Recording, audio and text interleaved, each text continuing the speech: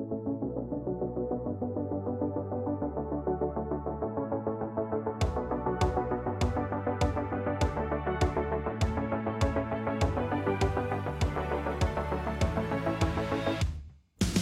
are listening to the Awakened Wild One podcast. I'm your host, Trish Stanford. As a survivor of narcissistic abuse, this podcast is my gift to other survivors. I am here to show you healing is possible and guide you in all of the ways that you can get to your very best life as soon as possible. Today I want to talk about butterflies. My therapist told me that butterflies is actually a red flag when you're starting to date somebody. And it was the most mind-blowing concept to me. My entire dating life, I have always gone with the feelings, the body sensations that have arrived when I'm around somebody. I mean, from my very first crush to my first serious boyfriend, it was all about how it made me feel. You know, you would get that rush. We all know what butterflies feel like, but it's that rush, that thing that pulls you in. That, and I was now as an adult, I have learned that I was obsessive about my romantic relationships and had highly insecure attachments, and all of this pleasure pain was the only way I can describe it. It was such a pleasure that you never wanted to end. I remember feeling like I was going to die when he was away. And yes, that being the first love experience and also being intense coming from a childhood trauma place. I had a narcissistic father, very violent and abusive man as I was growing up. And that butterfly feeling felt like safety and comfort to me. And when my therapist explained it, I remember her saying, you know, feel what the body sensations feel like when you're in a place of this butterflies, of this excitement, of this obsession, and the thing that makes you think that this person is who you need to put your energy into. And I thought, you know, it's a heart rush. It's pulling in my head. It's a feeling in my throat and in my jaw, and like almost an erotic awakening feeling.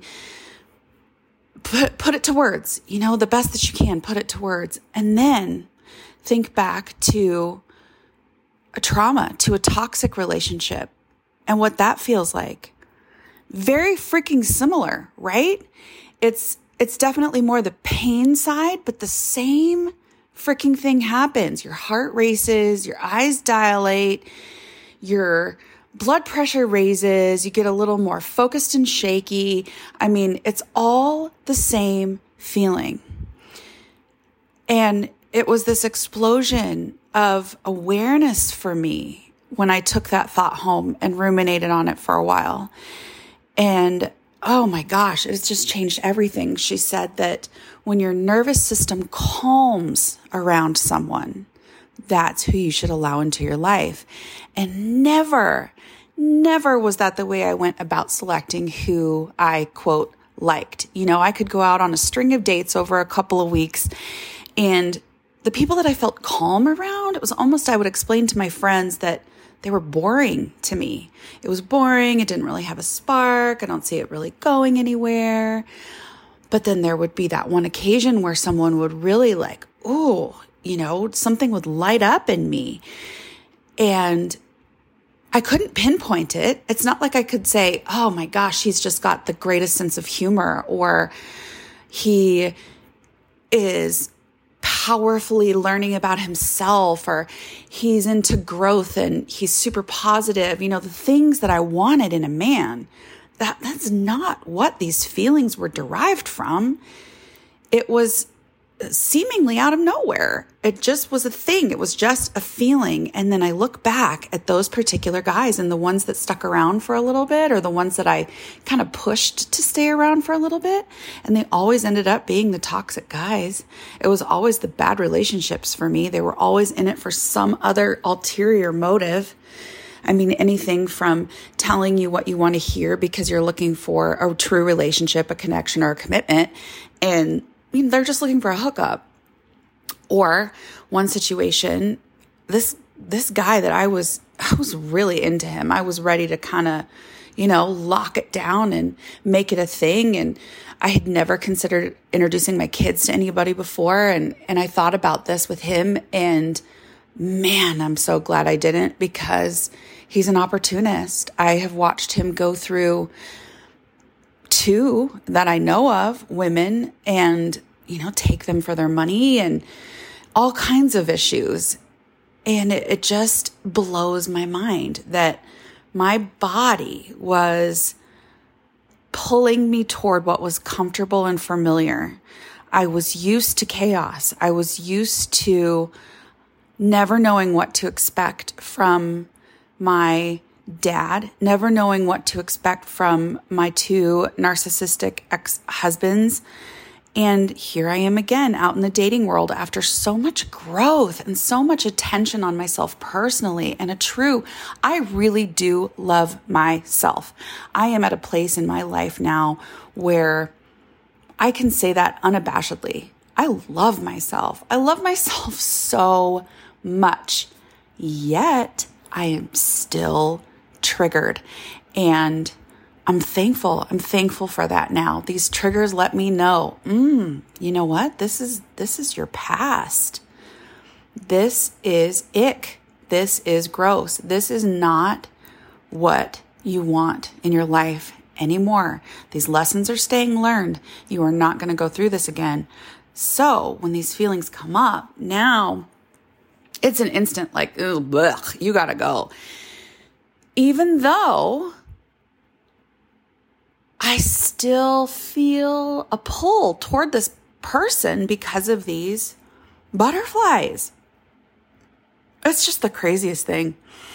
I have yet to really feel the calmness that I believe is going to be present when I find my next or my last life partner.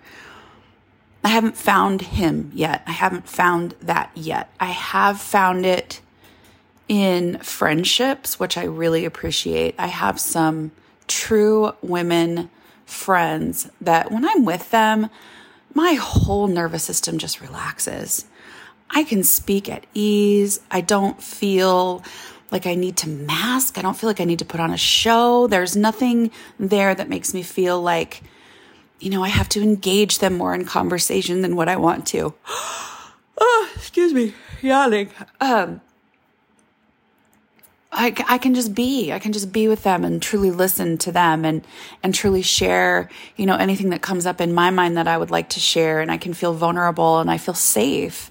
And I know that that's what it's going to feel like when I find a safe partner. Until then, in my dating journey, if you give me butterflies, you're out of here. You are out of here. It's not something that I'm willing to risk anymore at this point. I'm going to trust in my body's judgment and feel into it.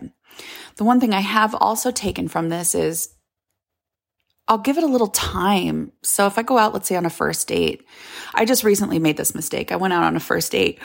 Oh my gosh, I'm sorry. I'm yawning so much. I think I'm thirsty. I went out on a first date and it was the most magical first date. We had the most fun. We were laughing and joking and intentionally went to brunch with, an hour or an hour and a half in mind with this person, and then ended up spending pretty much the whole day with him. And we went and did some cute things around town, and I just enjoyed his presence, and we laughed so much and had a great time. And I was feeling butterflies. I was feeling a little bit triggered. He became really not physical sexually, but physical romantically very quickly. Like we got done with brunch and then we decided to go for a walk. He was holding my hand and it was very sweet. And we went and sat at a bench at a park and we were just talking, and he turned on some music, which was just lovely. And, we're just jamming to some music, people watching at the park. It was a beautiful day, talking, laughing. We weren't getting particularly vulnerable. We weren't talking about anything deep in life, which I was cool with. It's a first date. It's fine if we just want to see if we even connect before we get deep with things.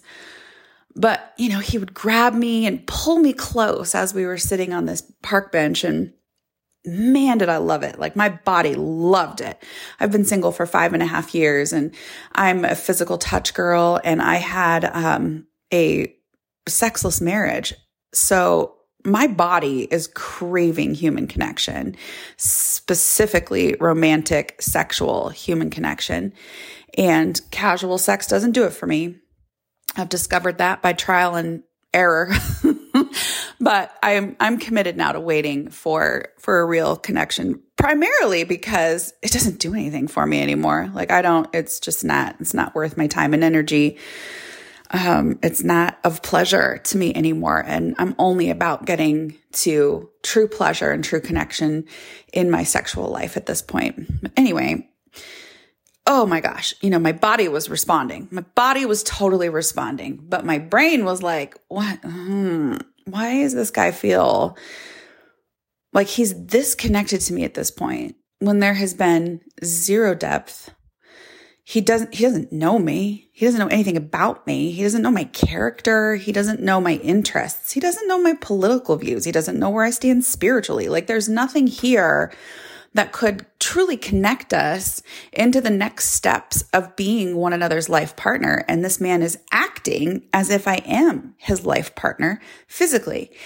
And, it should have registered at that point that this was, in fact, red flag, this was butterflies. So I leave that date and I think about it and I'm journaling about it. And I'm like, this is it, isn't it? This is what I'm supposed to walk away from. But, and here's my ego, here's my brain stepping in going, but he's so cute and he's so athletic and he's mature and he appears to have his shit together. I did find out later he didn't. He says all the right things. Another big trigger for me. My dad is the most charming human on the planet.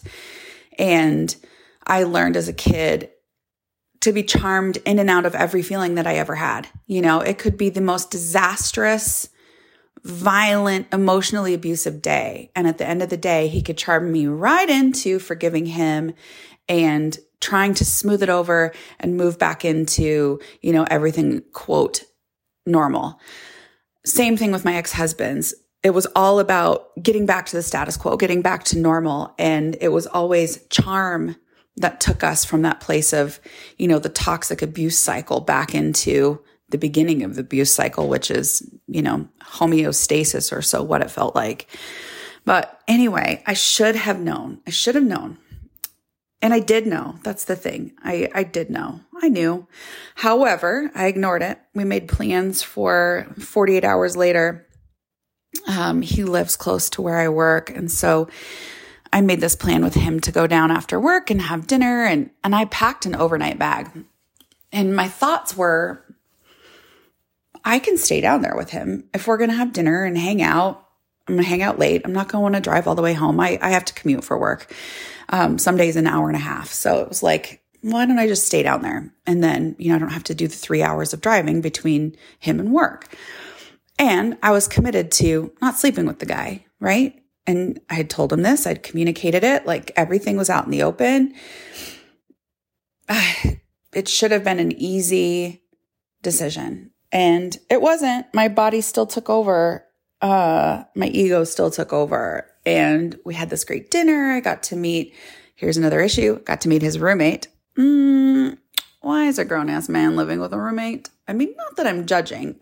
Where I live is very expensive, and there are definitely circumstances where it makes a lot of sense. However, it is a question mark. It's a question mark as to, what got you to this place? Is there some circumstances that maybe aren't ideal that led you to being in a position where you have to have a roommate?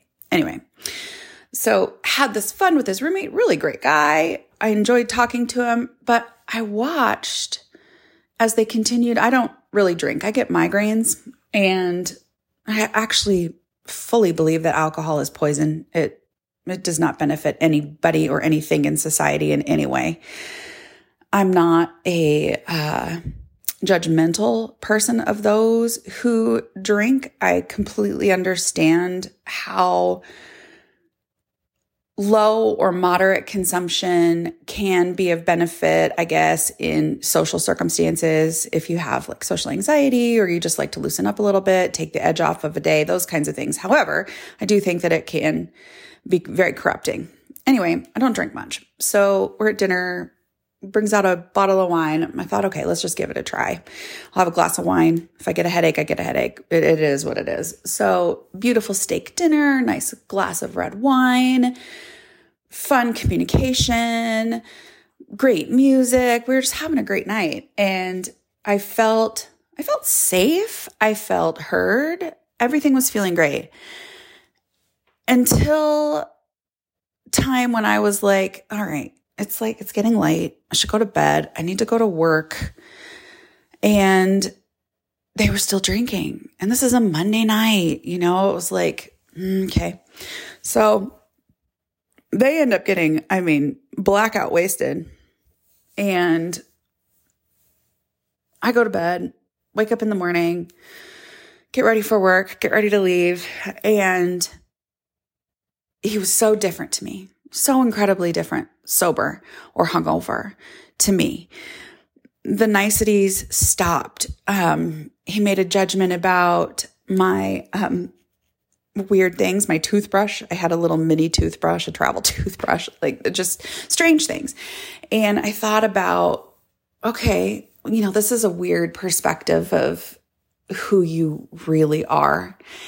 And we take off to work, and he's like, oh, your commute is you're basically going to follow me to this one specific point, and then, we're going to kind of deviate or whatever. And I was following him for a little bit, but I determined that I was going to go a different way because I had my, I'm a commuter. I've got my setup. So I knew that traffic was probably going to be bad the way that he was going. So I was going to go a different way. And so I veered off and took off. He called and he was like, where are you going? Like, the traffic's better this way. And he's like, oh, okay.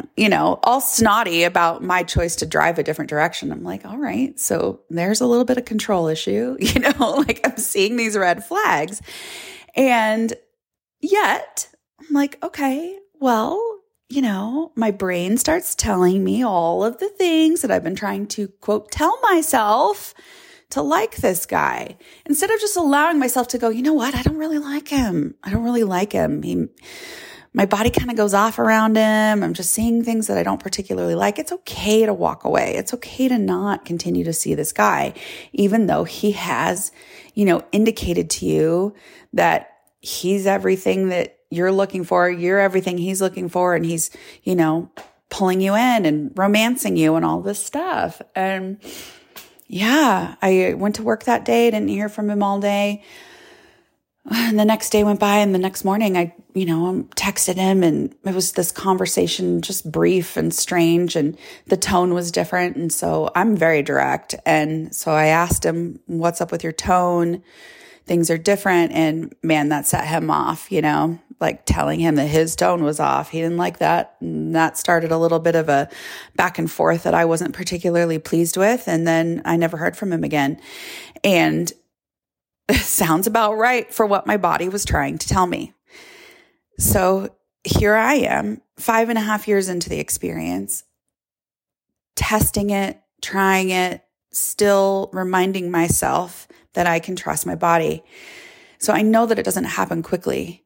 I know that the butterflies still happen and your brain still wants to believe them. That conditioning, if you've had it ever, my opinion so far in my 44 years of life is that it's a hard one to break. It's a hard one to recognize.